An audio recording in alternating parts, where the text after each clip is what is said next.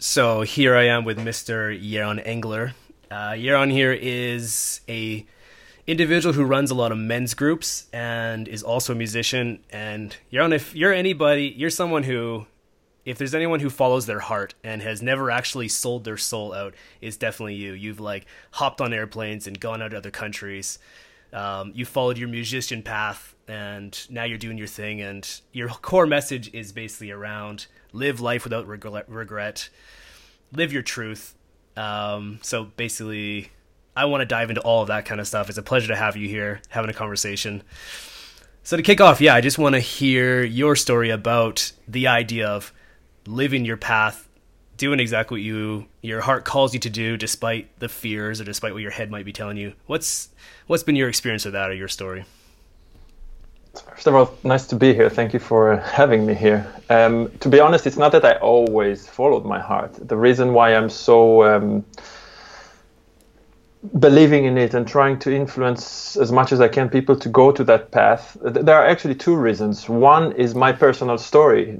If I go back, there were moments in my life where I felt living in a lie, where I woke up in the morning and I was constantly lying to myself. I knew that it's not true what I'm doing. I convinced myself, and I remember that pain. And through experiences in various forms of life, I slowly started to clean and cleanse all that. And now nobody's a saint. Of course, there are things that I'm doubting and stuff, but in general, I feel that if I die today, I don't have any regret. I feel that I'm failing, I'm acting, I'm playing, and it's all part of the thing.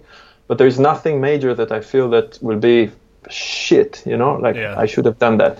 That's one thing. That's the internal one. The external one is the article that everybody knows, I believe, the 5 regrets of the dying.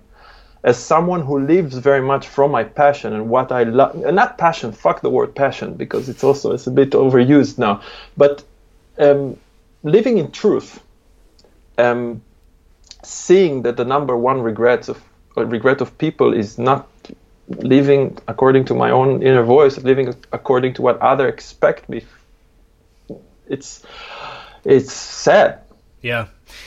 And there is a difference. I think, the word passion really is overplayed. And there's been a lot of really popular articles in the self-help world talking about, less about passion and more about doing what works, doing what, you got to do some. And I know not every job's going to be all roses and rainbows and doing, cartwheels into the sunset. There's a lot of shit stuff that's involved, like the accounting that you have to do and whatever else. I mean, a lot of people that you look on the outside that they're following their passion, they'll be the first to say it's not all passion. It's, yes, I'm giving my gift and it's my truth, but it's it's an overused, overgeneralized term, I imagine.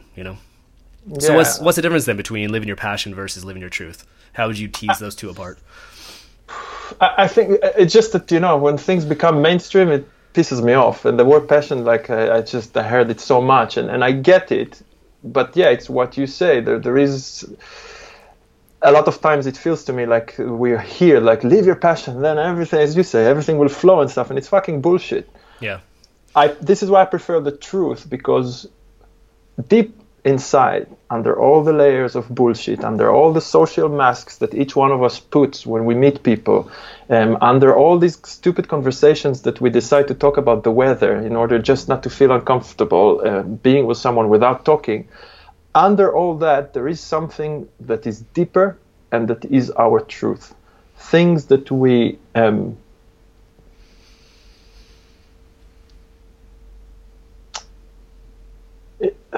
it's something that is a knowing, which is deeper than everything.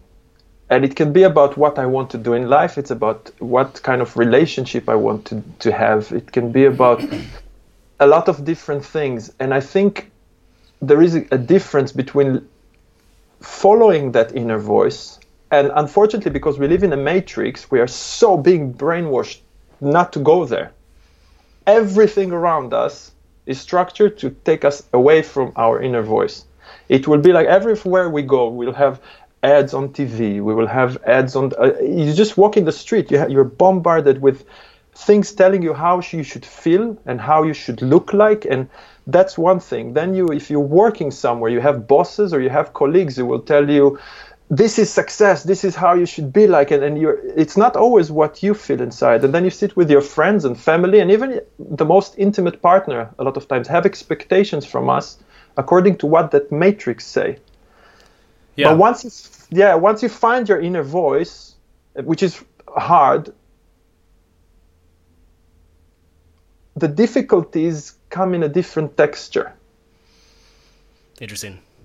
Yeah, even though you're sitting there on the outside looking successful, it doesn't matter that you're on antidepressants and that you're fucking miserable. You know, you're still, according to, like you said, the matrix or from society. And I think that starts as soon as childhood. I think when you look at it, school was really based on creating obedience and creating workers that would be ideal for the industrial revolution and for factory workers. And essentially, it's been my perspective that everything has been to really beat out that inner knowing, that intuition, and replace it with like sort of a distrust of that, and replace it with a trust of your rational, mental, whatever you can sort of look at from a smart perspective. Even though it feels wrong, we sort of learn to push those feelings down, ignore them, stop being emotional, stop being whatever, use your head, think coolly. And of course there's a time and place for it. And we'll talk about that a little bit later, the balance between your intellect and your heart, or your intuition and your mind. But I think from the outside, if someone's listening to this and they spent a few years working in some cold, lifeless job, I think on the outside, at least the reason why I said it was because they look at your life as being quite adventurous and quite, risk-taking to go say, fuck it, to hop on the airplane, go live in another country, to go, just pursue a career in music, where I think, a lot of people just would feel uneasy doing that because, it's not guaranteed to make a good paycheck, or who knows where it'll lead type thing. So it's funny that you say, yeah, I felt like I've sold my soul, and obviously that's been your experience, but I think a lot of people might look at the way you have made choices and lived your life, and it's quite, you made decisions a lot of people, I think, wouldn't do, Yes, maybe in my specific story, in the career, it is like that, because I always knew that I wanted to become a drummer, and I became a drummer, and now I decided a few years ago that, I'm interested more to do this work with men, so I started to do this work with men, so I'm following that. But take it to intimate relationships. Mm-hmm. I was in relationships that I wasn't living my truth. Sure. And that was painful. Mm-hmm. So, and it took me, so I understand the pain of being in that place where you're not living your truth. And it's really scary, because it means hurting people. Yeah. It means going and living your truth means a lot of getting rid of people, habits, things that we do, and that is a scary thought, And a lot of people, I think a lot of people hurt themselves so that they don't have to hurt other people. So it's kind of like you make that trade-off, right? And then when you hurt yourself, the way you show up to the world, you create. I believe that the way we carry ourselves, exactly what you say. If I hurt myself because I don't want to hurt others, the way I show up is weak or aggressive. A lot of people, we will either convert to something weak, or some people take it, as you said, to aggressive. More money, I show off and stuff like this. But deep inside, there is so much pain, so much shit that wants to just release. And this is why I love the work with men right now, because you're creating environments for men to come. And I don't know, for people who know the button of normalize in music, when you edit music, you have the waves of the audio, like some of them are really loud, some of them are really low, and you want to create, in order for it to listen to it nicely, you just press this button. It makes kind of everything more balanced. And that's what I love about this work, because you have the people, anybody that will enter these workshops will come because they feel enough. And the enough can come, if I take the two edges of the enough, one of them is the people that, a lot of people know the No More Mr. Nice Guy. The people who are pleasing, who are very nice, who are very connected to their feminine, and which I can very much relate. I've been there a lot of years.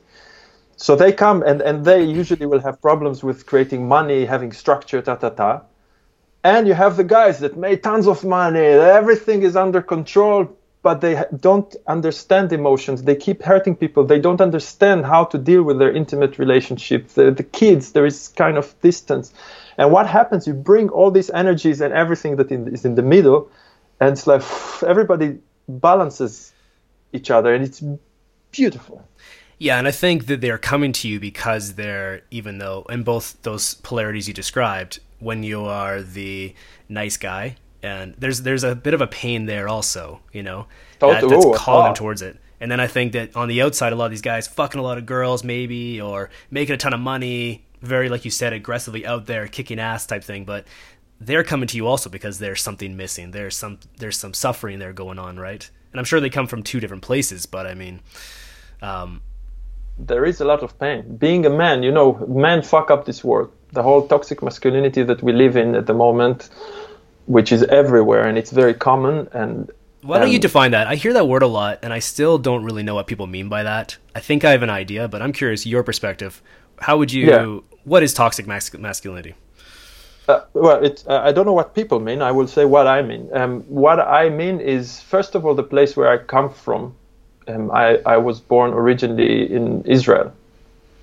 It's a very aggressive place. It's a place where when I grew up, being very honest, being giving, being kind is weakness. You can't really be that. But that was my natural way of being. But in the society, which like, come on, be a man, it's all kind of like, and that creates, so you feel that something is wrong.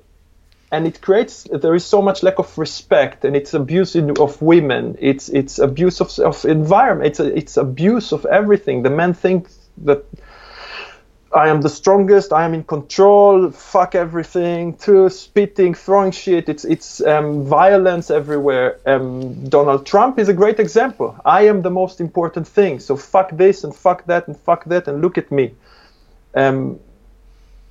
In opposed to healthy masculinity, how would you define that? Well, what I find, and after a lot of years of being around this and seeing this as this is how things are, so I'm not right with the way I live, suddenly learning more and spending more time with men, studying with my teacher, John, having my men's groups running, I notice what happens to men when you can remove again all these masks of being I'm the strong or I'm the wimp, and you just create a balance. And so for me, what it is, it's about having clarity, having kindness, being really understanding depth of life, evolving much more awareness, which is a lot of men really challenged by it, awareness of space and people. That's something that, I was always, you put me in a room, I don't need anybody to speak. I know what's going on here. That's a very feminine thing. Women are very sensitive to this. Sure. Men are not, but it is, yes, women might have it easier, but it is a skill that can be developed. And what I love about this work with men, it's like once you bring people into one room and you start exploring, it really covers all layers of life. And I can tell from myself, I'm enjoying such a beautiful relationship with my wife right now. We almost split about a year and a half ago because of lack of sex, which I blamed her again with my masculinity. And then through a very beautiful process, I learned, actually it's the way I show up. And everything changed now. And it's like, it's such a beautiful place to be. But it can be also around, people, a lot of men that don't really know what the fuck am I doing with my life here. Spend time around purpose, spend time around money, spend time around relationships, spend time around so many things. And it's a whole. It's beautiful, and it's beautiful. It's just fucking beautiful. Yeah, for me, I think the key word is alignment. When you're in alignment, everything just falls into place because it just becomes very obvious what is in alignment, what's out of alignment. I mean, it's a visceral body felt once you get to that stage where you're not living in your head all day, but you're actually able to sort of, in a bodily sense, just, it's an obvious yes or no if this path or this path is for you. And it's, I think it's a very primal thing that we've actually, it's strange that we should never have to learn this. It should just be natural, but I feel like we've unlearned it, and then we have to, as we develop as men, relearn it, or as humans. And, but once you are especially for a men's group, if you're holding that space and you're holding that point of clarity, I think that's where the normalization happens, is because everybody else, we all gravitate towards our own truth, and if someone's a placeholder for that, you start to just get into alignment yourself, you know? And totally. If you watch someone like Eckhart Tolle and he's just sitting there, even some people just watching a brief clip of him on video for 5 minutes can just get you out of your neurosis and just get you in a place of alignment and like, oh yeah, that's my truth, that's my clarity. And the funny thing that it's so rare. It's so rare to find yourself as a man in a place where you spend time with other men where you can really go to these places, because it will be usually like, let's go to the pub, get drunk, numb, or it never goes so deep. And for me to create these spaces where I can tell you, I will give you the feedback that I really believe, even if it will be fucking painful. I will tell you that because I love you and I want you to be the best version of yourself, another cliche. But I will tell you also when you're doing fucking amazing and when you are hard on yourself, I tell you, man, relax, you're good. And giving and receiving such an honest and open feedback, man, this is a life-changing experience for all the men that I've seen in this path with me. It's amazing. Yeah, and I think that points to, for me, how I would define the opposite of toxic masculinity is kind of like back in the caveman times, it's the man who, let's say, is in a high status position and he brings in people to the cave kind of thing, and it's sort of like you do what's best for the group more so than yourself, even if it hurts them. Like, you don't tell them what they want to hear, you tell them what they need to hear, and it's out of love. And it's like you have the balls to actually call people on their shit, but it's coming from a loving place because you actually know what's best for them. It's like giving your good friend some advice that hurts, but because it's easier to say nothing. But I think the level of masculinity that at least I aspire to be, or a lot of people, in these groups, is that to reach that place where you do it to yourself and you just hold that point of clarity and truth, and you do have to have the conversations that are not very pleasant, and you have to say what needs to be said, but it is out of love. It is out of raising up the whole group, the whole tribe, That's exactly the place of truth. You asked about the word truth before instead of passion, and I think that's exactly the thing. Spending time with a group of men who would give you the honest feedback, you will have to face the truth. If it's pleasant or unpleasant, the truth is there, because a group of men will know, and David Data speaks a lot about it, and I've seen it in everything that I do. I see it, like, men can feel your bullshit, men can feel when you're in your truth, and they will balance you. And if you're willing to go there, man, you're going to have an amazing experience.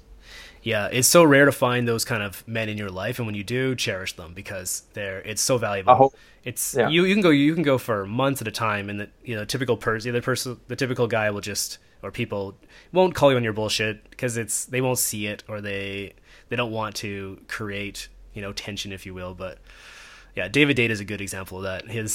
His work is really about, you should always surround yourself by men that call you out on your shit out of love, because they care about you, and having those. Otherwise, you put yourself in a weird bubble sometimes, because we're unconscious to a certain of our stuff, some of our stuff, And so it's what's obvious for another man is completely unconscious to you. So it's good to have people give you that feedback and make you aware. No? Indeed.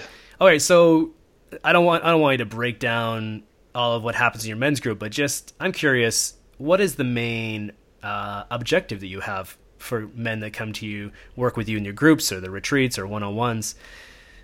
Are you striving for that alignment? Are you, I don't know, what's the main push or the main objective you try to get when you got a group of men that you're working with? Going back to what we spoke about before, live your life without regrets. What does that mean to you? If you die today, where is that place that you say, oof, I should have said that, I should have done that, I should have not done that, I should have stopped that? It can be very different to every man. But for me, this is the main force. You know, my experience with that, living out with regret, you mentioned that if you died today, you would be content. And for me, I find that I'll go through a certain phase where I do everything I want to do. I sort of catch up to all of my ambitions, or catch up to all of the things I want to do. And I reach that place where I'm like, yeah, I could die right now and I'm complete. I've done everything to date that I've wanted to do. I fulfilled all of these ambitions or desires or whatever. And then I enter another phase and I might lag behind that. And then I'll catch up and I'll reach another stage where I'm like, yeah, I'm now at the place where I could live without regrets. And it's, I don't know, for me, it's been that where I'll sort of not live up to what I want to do with my life, and then I'll sort of make a change, and then I'll rapidly catch up, and I'll sort of have a amazing 2-3 years of experience, whether it's traveling or whether it's sexual, whether it's whatever, ambition wise, achieving goals.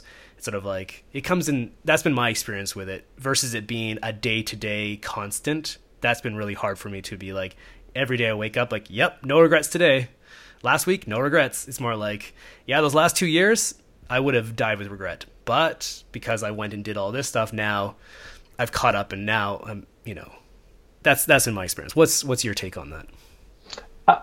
For me, that connects more to like accomplishing, like finishing goals. And when you haven't finished it, it feels like you live in regret. I don't think so. From what I know from you, you are on your purpose. You're doing things, and shit happens every fucking time to fuck you in the ass, in the ears, in the fucking mouth, wherever. It comes all the time, but that's not that. But are you clean in your heart, or are you lying to yourself? Today, when the project is a bit stuck and really shit, how are you showing up to that? Are you showing up in a surrender mode, or doing things that are against your values? And if you don't know your values, I suggest you go deep in that, because, that was a big thing for me. I was like, yeah, values, whatever, but whoa, this is really big. But, I've discovered, thanks to Chris, one of my coaches who really helped me. Talk about him. You mentioned more than once. So who is? No, Chris, I haven't mentioned. Chris is another guy. I have many people to support, but Chris is one guy that spoke to me about values, and really defined what are the three main. It was a long process to define what are the three main values. And for me, if anything that I do in my life now is not like the three values are not in it, I let go. Interesting. Because I will feel regret if I do something against my own three main values. And that really helped me to see things. And yeah, I can have a fight with my wife. I can be in a shitty day with my kids, maybe, and there are those moment things. But in general, is my heart clean? If I fight with my wife, am I willing to come to her and sort it out? However, it needs to be sorted out. At work, am I like this work? Converting myself from being a drummer into this world and try to find the connection. It's a fucked up journey, man. I'm trying to figure out what the fuck is it that I'm doing every day, but I have no regrets. Mm-hmm. Because I listen to it. It's important for me, more than just staying as a performer and drumming is as amazing as it is. It's more important for me to go deep to this place right now and explore with men their truth. This is my truth right now. Might change again. Sure. Yeah, and also I think this values that you're talking about relates to David Data always says, discover your purpose, live your purpose, and make that your almost a staff in the ground that you've placed and you won't deviate. And I think that values isn't a sexy idea, and a lot of people say, yeah, whatever, values, okay, and they just glaze over it. But that can definitely be one path to just identify what that staff in the ground is for you. I always say you don't really get to choose these things. They kind of choose you. You just uncover them to be like, oh yeah, these are the three things that for my soul, for better or worse, I got to do them and stand by them. So yeah, and they're obviously going to be different for each person. Yeah, I like that. Again, I find, and I'm really against all this kind of shit usually, but when I did it with Chris Gardner, his name, by the way, he's writing a book which is called The Business Delusion, which is going to fucking sell everywhere because The Business Delusion. Business. We're all busyness. To be busy. Busyness. Yeah, busyness. Sorry, my accent, so I'm doing this work of values with all the people that I work with now because I see the value of it in my life. It's really, really, really powerful. And I like what you said, that it chooses us and not we choose them. It's nice. I like that. Yeah, like, did you choose drumming as your passion? A lot of people sort of say, go, I don't know, choose something to make your passion. No, it's kind of like, I don't think that, Steve Jobs could get away from computers even if he wanted to. It just like drew him in like a moth to the light kind of thing, And so it's a really good point though, because since I remember when I was 4, it was already drumming. But again, following my truth, what happened to me a few years ago, I had a very successful career as a musician. Mm-hmm. I've been touring all over the world, performing in the biggest theaters, performing with really amazing artists. A really amazing career, but a few years ago, suddenly this inner voice started to tell me, like, there is something more important that you need to do with your life. So I could have said, like a lot of people that I still see doing, like, oh, I can change career at my late 30s or whatever. It's like, no, you have to continue, But I said, fuck it. And this fuck it is hard, man. I had to learn so many new things. And it's not like I left a 9-to-5 job that I hated. I really still love. I'm still touring. I'm still doing it. But there is this thing that is more important. So this is the truth. So you just throw yourself into something completely new with all the struggles, which I know that you know. Unfortunately, a lot of people, a lot of men would ignore that inner voice and will continue with that career that is not. That's the path to regret again. Yeah. And I would do anything that I can to just show them, hey, it's going to be risky, it's going to be muddy, it's going to be nasty sometimes, but it's going to be so fucking beautiful. Yeah, I think I've been questioning a lot of times, like, what makes a man trustable and strong and attractive to the opposite sex? Like, I think there's a very common link that someone that you as a man would trust to go to war with kind of thing is the same level of attractiveness that like generally women find for men. It's like once you've reached that level of quote unquote manliness or quote unquote strength or stability, whenever you see these pros, these grizzled pros have got it, that level of maturity, if you will, I always wondered what builds that. What differentiates someone who's still kind of an immature boy versus someone who's become a man?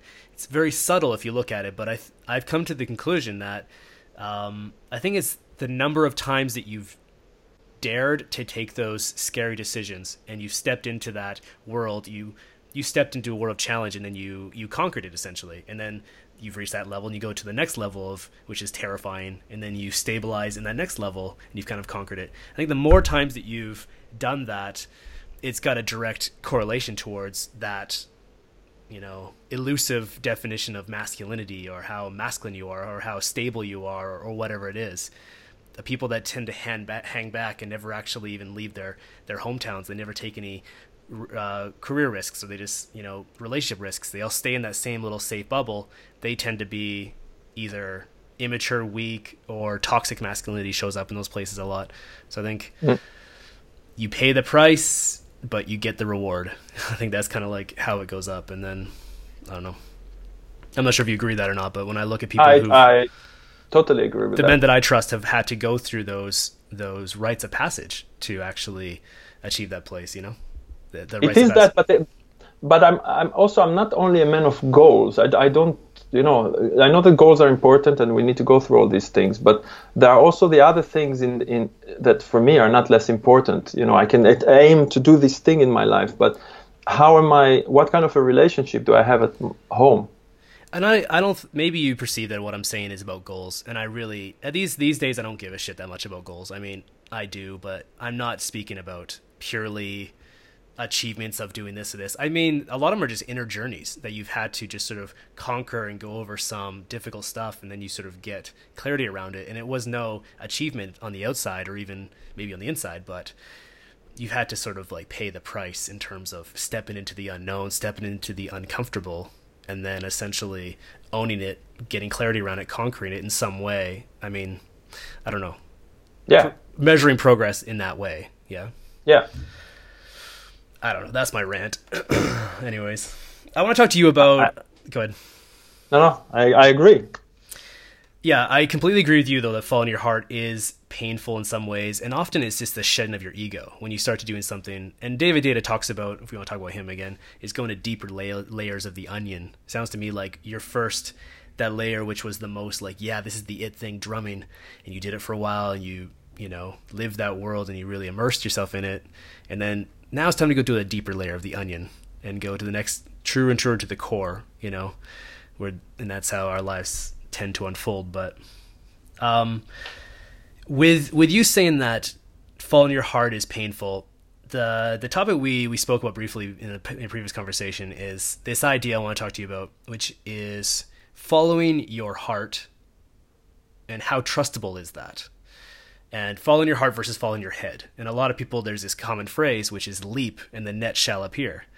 And I personally had an experience where I did that and I got burned financially, and I felt like I had for a long time. It took me a while to get over, like, actually maybe following your heart isn't as trustable as I blindly thought it was. It's actually, you need to have an integration of a plan in place. So if you want to go to London, for example, you don't just sort of drop everything one evening, pack your bags and start walking due east. You actually have to go ahead and, all right, financials have to be in place. I had to set the structure in place so I'm supported. You book the flights, you quit the job. What do you have to do? You set up you sort of plan things out. So you're using your heart, you're going towards that direction, but you're using your mind to also create the foundation, to create the structure and framework so you're safe, so that you maximize the chances of not starving or, killing yourself, essentially. So I think there's a balance, but I don't know. I think a lot of people, they feel fear following their heart because they feel like it's not trustable. Everybody. Yeah. The net won't appear. How do you know the net will appear? Type thing. So what's your take on that? My take on that, I love the way you describe your journey. And one that I spoke about my values before. One of my three main values is individuality. Because I believe that each one of us, as much as I believe that we are all one, talking about cliches and cheesy things, but I believe that each one of us is a beautiful individual. And I believe, you spoke about before about the way schools kill us, and we have the matrix that kills us. What I do, again, is in this search towards not living in regret, is to understand who are you. So I don't have a system that I work with people and I tell you, this is what I can't give you an answer right now. Tell you like, oh, so this is what you have to do, because every person, the net will appear. It's just you have to make sure that you're jumping the right jump from the right place. As you say, it's for some people it's about really just dropping and going. Some people are very needing the structures. There is so much conditioning also. So the first thing that I do, again, I talked about it before, is cleansing and clearing. We carry so much shit on our back constantly. And the first thing, in order to discover like where the fuck do I need to jump, is to, if you are drinking too much beer, if you are watching too much porn, if you're masturbating too much, if you're hanging constantly with people that that are holding you back, if you're constantly acting as if everything all right and you smile when you're in pain, all these things, we need to let go of them. That's the first thing.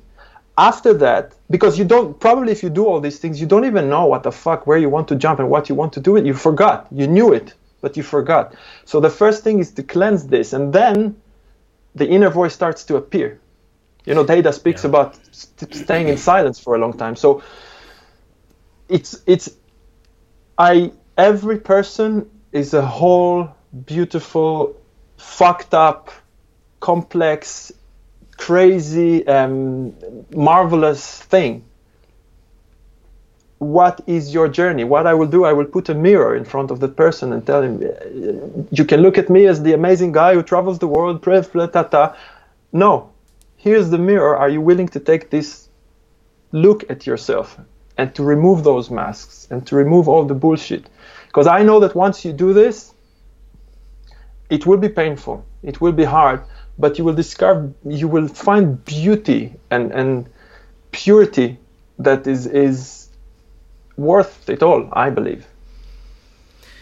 Yeah, and I find also that pain is usually a shedding process. It's not going to stay. It's usually like something you're holding on to, you have to let go of, and it's more like, it feels like an egoic attachment, almost always, more so than, and the truest part of yourself can't be touched, essentially. I think it's always the when you let things go, sometimes it's painful, but I mean, yeah, you're just getting to your truer self. Yeah, I completely agree with that. I feel like people who are drinking a lot, are jerking off a lot, smoking weed every day, they're basically self-medicating to numb what's coming up. And usually what's happening is that if you're in the wrong place, your body's telling you very obviously that because it's painful, in the wrong relationship, in the wrong job, in the wrong yes work. So I but view most people are not aware of this because of the so many years of doing this. And again, I don't want to use the word people doing it because I fucking do shit as well. You know, I'm not a saint. Nobody's a saint. You know, there are no saints in this world. But it's like, to what level are we having this experience in our lives to limit us from being me? Like, I'm doing all this shit and where am I in all this? Or I know who I am and I fail sometimes and I masturbate sometimes and I even drink sometimes and I whatever. But there is a movement from the heart. No, even you? Yeah, of course. Of course. Yeah, whatever. Yeah, there's some people, I think they look at their idols or these people that are authors of books and they think they're just these machines that never deviate. But come on. I mean, like, I think, you were mentioning, or I looked at your website and you were described by someone who you're associated with or worked with, that you are beautifully unhinged. And I like that. It's like, I was once at a restaurant, I saw a girl, waitress, she had a tattoo and it said beautiful disaster, and I was like, what does that mean? And she was like, that's what life, like all these painful things were like these beautiful disasters. And I was like, that's such an amazing way to put it, is that you embrace the chaos and the messiness of it all, and yeah, you don't try to clean it all up, you just work with it and through it, and that's part of it. And I don't know, I guess that's the point. 100%.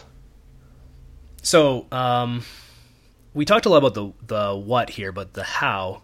David, you talked about it a little bit. David Data speaks about silence. He talks a lot about austerity. He says, and if you read Way of the Superior Man, he talks about the way to get to clarity for the masculine is basically to drop all of the things that you've been doing to cuddle yourself, to mask the pain. So he says, cut out everything from junk food to masturbating to overeating to drugs to having sex to cuddling to whatever it is that you're doing to sort of like self-soothe. He says, just omit those and use discipline, austerity from that perspective, and a lot of silence and just no bullshit stuff. No, everything that you read is only about truth. It's a very extreme discipline to do it, but I've done those practices in the past and they work.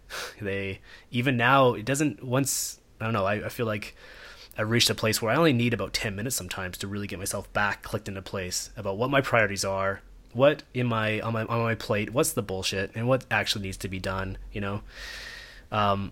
So that's one approach, and I guess he talks about other ones, but do you have any other approaches that you want to share? Like, how some guys are like, yeah, I get it, clarity is what I want, but how the fuck do I do it? How do I get to that place? What else is there besides discipline and austerity and sitting like a monk and just, I don't know. I like Data's approach with this. I think he's totally, he proved a lot that it works. And I think it's very much connected to this cleansing and clearing that I spoke about. Sure. This is the first step, get rid of all these things. Another thing that I really like with Data, that he speaks about it also, you can convert all these things into a yogic experience as well. So masturbation, let's take masturbation. Sure. It can be wonky, or it can become a practice that you do in order not to come. How much time can you spend with your woman without coming? Yeah. And then you can create more pleasure for your woman. Drinking, he speaks a lot in his conversation how his teachers made him completely fucked up drunk, but can you stay completely present despite the fact that your body is completely fucked, but can you keep, so you can convert all those bad habits into a yogic experience, which is a beautiful thing to do, very challenging.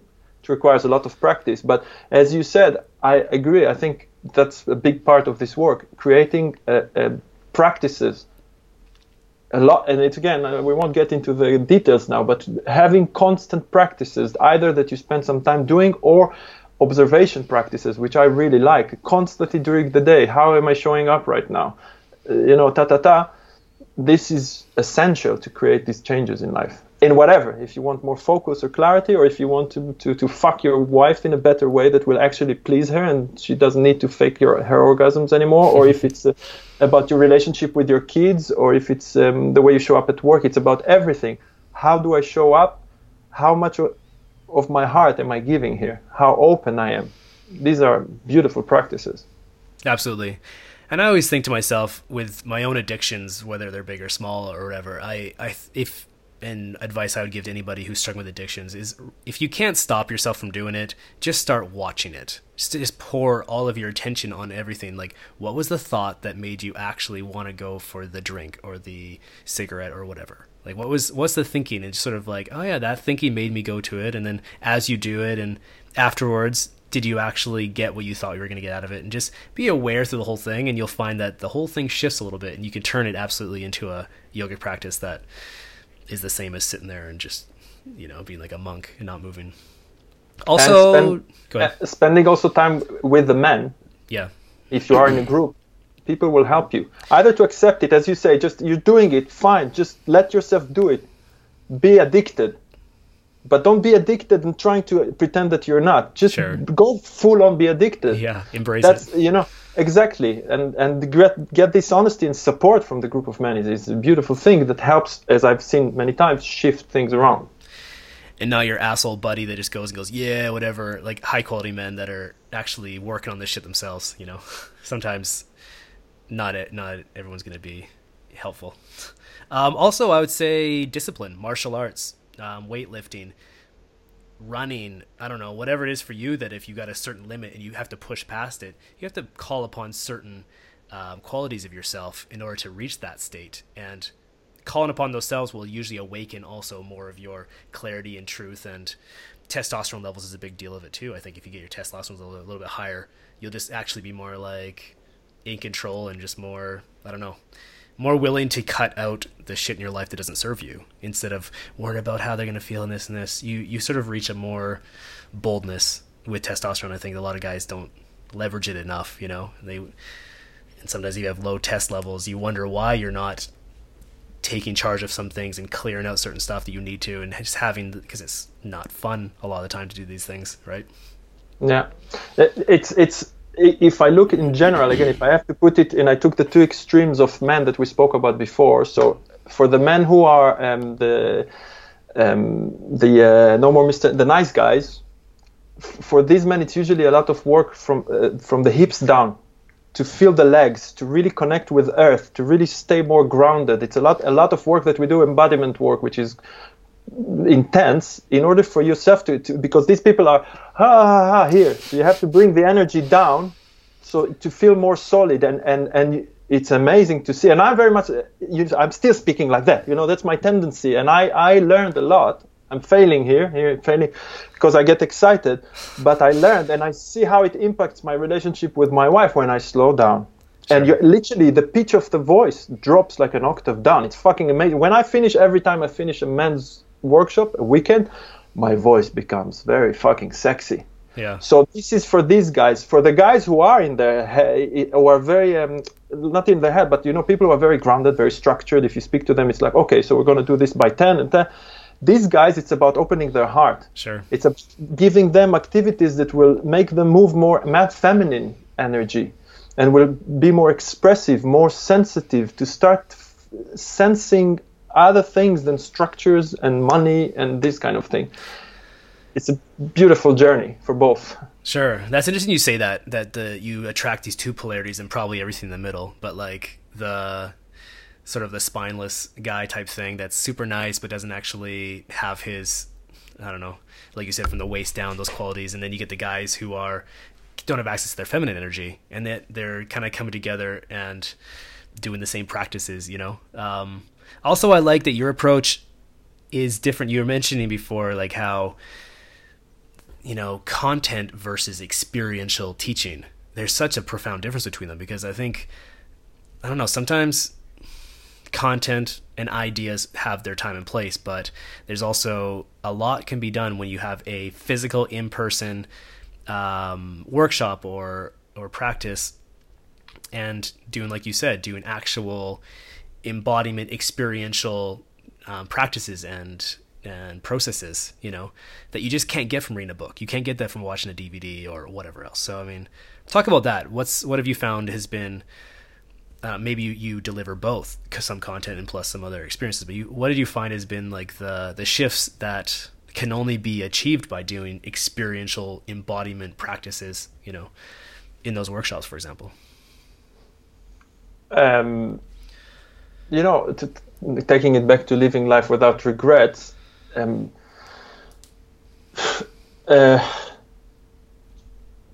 what do we remember in this lifetime?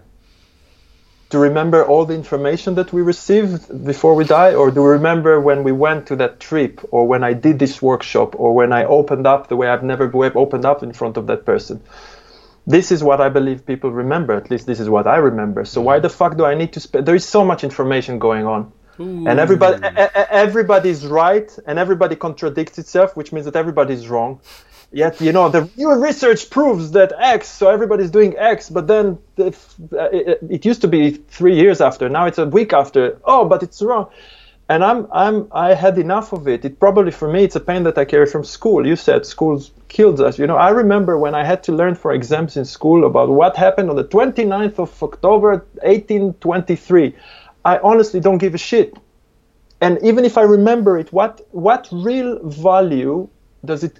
And I believe that we need to know what happened, but why is the focus on that instead of, for example, let's take it to schools, to kids. Why do we learn about what happened on the 29th of whatever in 1829 instead or focusing on that instead of teaching kids how do you change a light bulb? How do you put a shelf straight on the wall?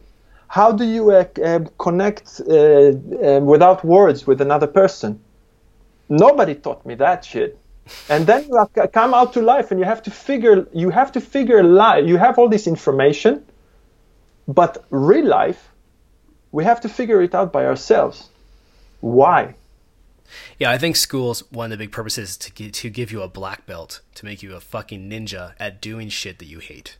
If you think about it, it just starts a little slowly and it sort of builds up, and by the time you're in middle school and by the time you're in high school, you've just become really, really good at being able to force yourself to do stuff that you hate. And when you unwind it, like I have, and you start following your passion, or whatever, you start doing the things that open you up, you'll find that your tolerance for doing actions that are against what your inner soul is willing to do, or just doesn't even match up with who you are and stuff, you become less and less capable of actually doing that work. And I realized, I think kids, if they never went through this process of school, they'd be even harder to convince them to go to a fucking dark factory for 10 hours a day and punch holes in sheet metal and come back the next day and do the same thing all day.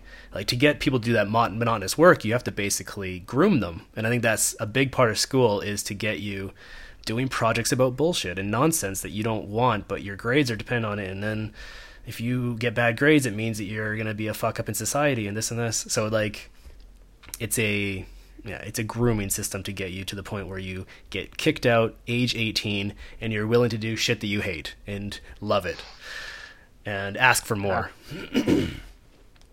I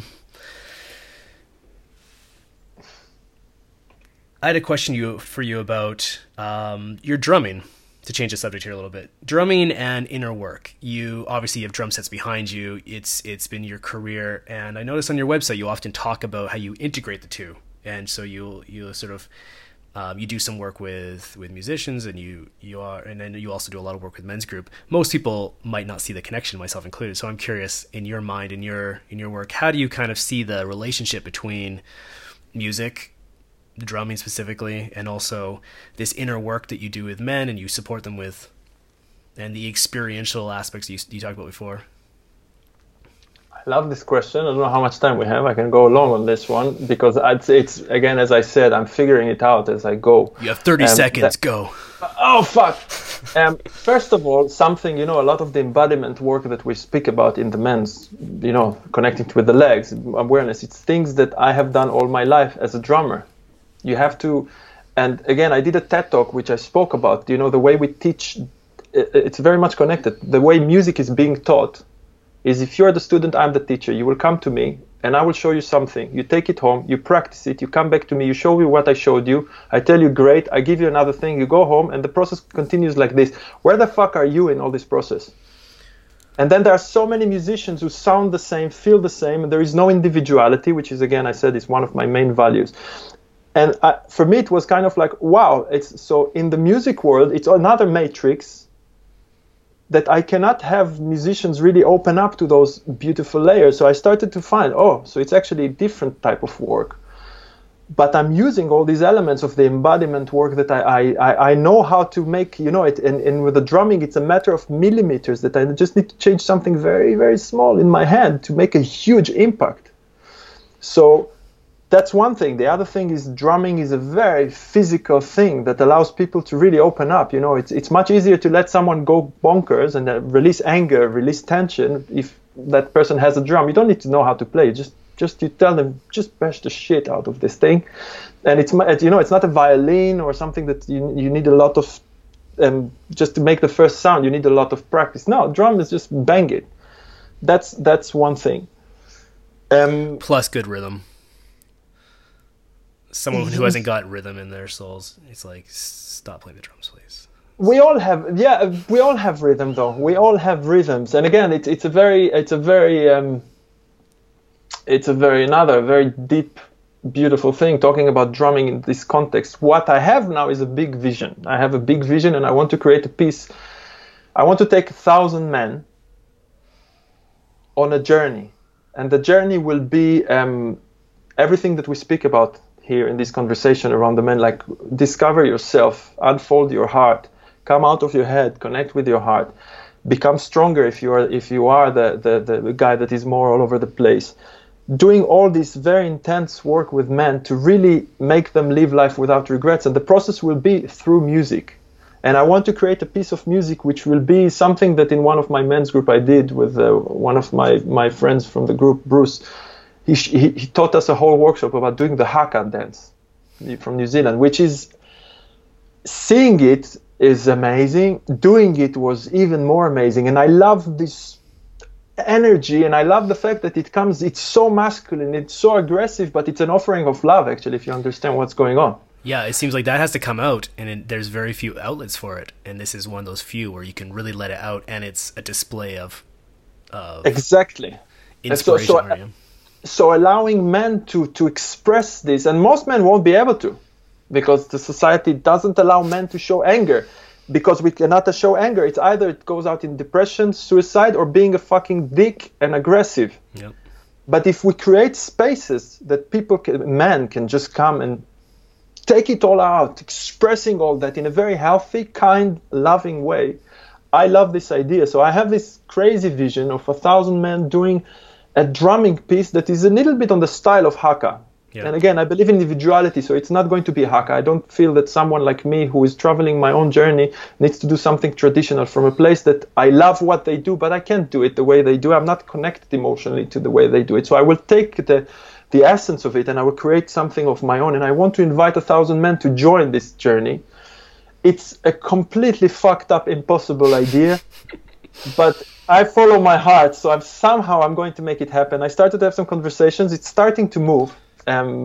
It's fucking scary, fucking excited, but this for me will be the moment where the drumming and the work with men finally, because until now it goes in parallel, but I would like it to join, and I think it will be. I love this idea, yeah, there's something that happens when you get a lot of people together, and whether it's a choir in like there's a few different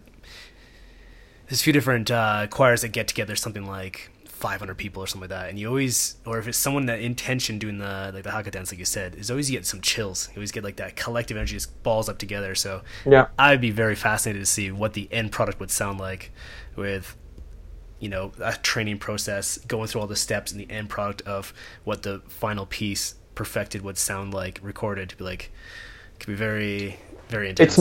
It's more than how it will sound. It's how it would sound like, how it will feel like, how it would look like, and more important to me is what would be the impact of this, because I believe that putting 1,000 men with this level of connection, love, intensity, and openness, this thing will have an impact. First of all, on like, you know, these people will come out of this and they will have impact on families, friends, and stuff like this. But just to connect this kind of energy in one space to do something like this. Yeah, no one's doing that these days. No one's actually giving that style of expression. You know, it always seems to be like it's very, you know, it's either rock or it's this category, but there's very few that are bringing that, what you're describing. You know, I think in one of our conversations you mentioned the 1,000 rock band in Italy, which I think is fucking amazing what they did. It's I think they got like, beautiful. For people that don't know, I think you can find this online. I think it's like a Nirvana song or a Metallica song, and they basically got about 300, 500 drummers together and they all jammed out together. I think they're all professional. It was the drummers. It was a rock band, so they had 1,000, I think, musicians, guitar, bass, drums, singers, and they did the first one I saw is Foo Fighters song, and it's so beautiful to see because, as you say, there is something in doing something together which we lose in our world. It's all about me, what, no, fuck you kind of thing. And the shared effort is beautiful. What I want to do, though, that gig of Nirvana and Foo Fighters is cool. It's really cool what they did. I don't want to go to the cool place. I would like to bring people into the deeper layers of life, to go into, to really discover who you are. It's much more than connection. And it's, for me, it's the most important message, which is part of what we are doing here. Men need to know that they have a space where they can feel safe enough. One of my clients told me this week, and I loved what he told me. He said he's confronting now a grief that he never actually allowed himself to express. And he said to me, "I'm strong enough to be weak." Which was like, I told you, I'm going to fucking quote you on this one. His name is Ed. And it's about creating a space for people, for those who are strong to allow themselves to be weak, for those who are all over the place to get stronger. I think what we are doing here is so important. And I believe that a project like this 1,000 will create also a very big impact to let men know this exists for you. Stop being by yourself. Stop trying to prove that you are wrong. Stop fighting with yourself. Stop judging yourself. Spend time with men who can support you. Spend time with men who would show you better than you can ever see yourself. They can show you all your blind spots. They will support you to be better. They will support you when you're doing amazing successes. They will tell you how amazing you are. They will call you on your bullshit to love you so you can clean that and become even stronger. Your relationship will be better. Your sex life will be better. You will enjoy much more your daily life, your work. You will understand what you're doing here. Life, again, will kick you in the ass constantly. It will fuck you in every hole that you have in your body and will invent some new ones probably. But still, there is walking in this journey of life in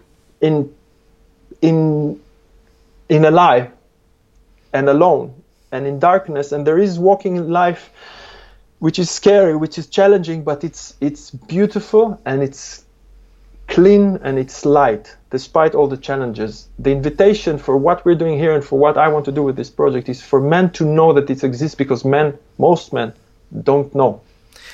Preach, Yaron, preach. Yeah, fuck that, man. Sorry if it was too much, but I really believe in that, and I have strong... It was not too much. It was not enough, actually. No, I was kidding. No, I absolutely, and I couldn't have said it better myself. And also, yeah, once you go to that place, you realize that it's not that scary. It's not that bad. It's actually really amazing, and you don't get punished for it. And suddenly, but you have to go through those stages of actually like doing something that you've never done before and exposing yourself in that way, expressing yourself in that way, and then once you do, you're free like a bird. Yeah, full expression is one of my core values that I always embody and stuff. So I'm always like, I constantly am just sort of saying, no, express it fully. Now's your chance. Let it all out. That's what life's all about. Yaron, this has been a pleasure to speak with you, to dive into your brain, into your insight, into your energy. And how can people find you? The easiest places are, you have my website, which is www.yaronengler.com. You can find me also YARONENGLER.com. Yeah. Yep. Yes. And the same, you can find me on Facebook. So if you put my name on Facebook, I will pop up. And just type that bitch in and press enter, yeah. Yeah, I don't know how many Yaron Englers are there in the world, but probably not too many, so you can find me. Yeah. Well, again, a million thanks. I really appreciate your time here today, sharing this with us. I think it's been a very helpful, enlightening conversation. It's been a pure pleasure. Thank you for the chance to spread the word and keep doing what you do because it's fucking important. So thank you. Yeah, man. Great. Have a good one. Also, yeah, you mentioned you have something coming up these next few days. You have a workshop coming up, right? Yeah, well, next, where are we? In April. So in May, 6th of May, for anybody in London who is interested in all these things that we have done, I'm doing a full-day workshop in May in London. So the details are on my website. Feel free to get in touch. I'm more than happy to, answer questions. And the men's groups are running. I have online groups and I have groups that are meeting in London. So, if you're interested in that, the information is on the website. And you have any questions? Yeah, just go to the website, ask Yaron some questions, where you're at, and we'll go from there. Cool. Thanks a lot. Appreciate it. Until next time. Thank you. All right. Have a good one, man. Been a pleasure. Ciao. Bye. Bye-bye.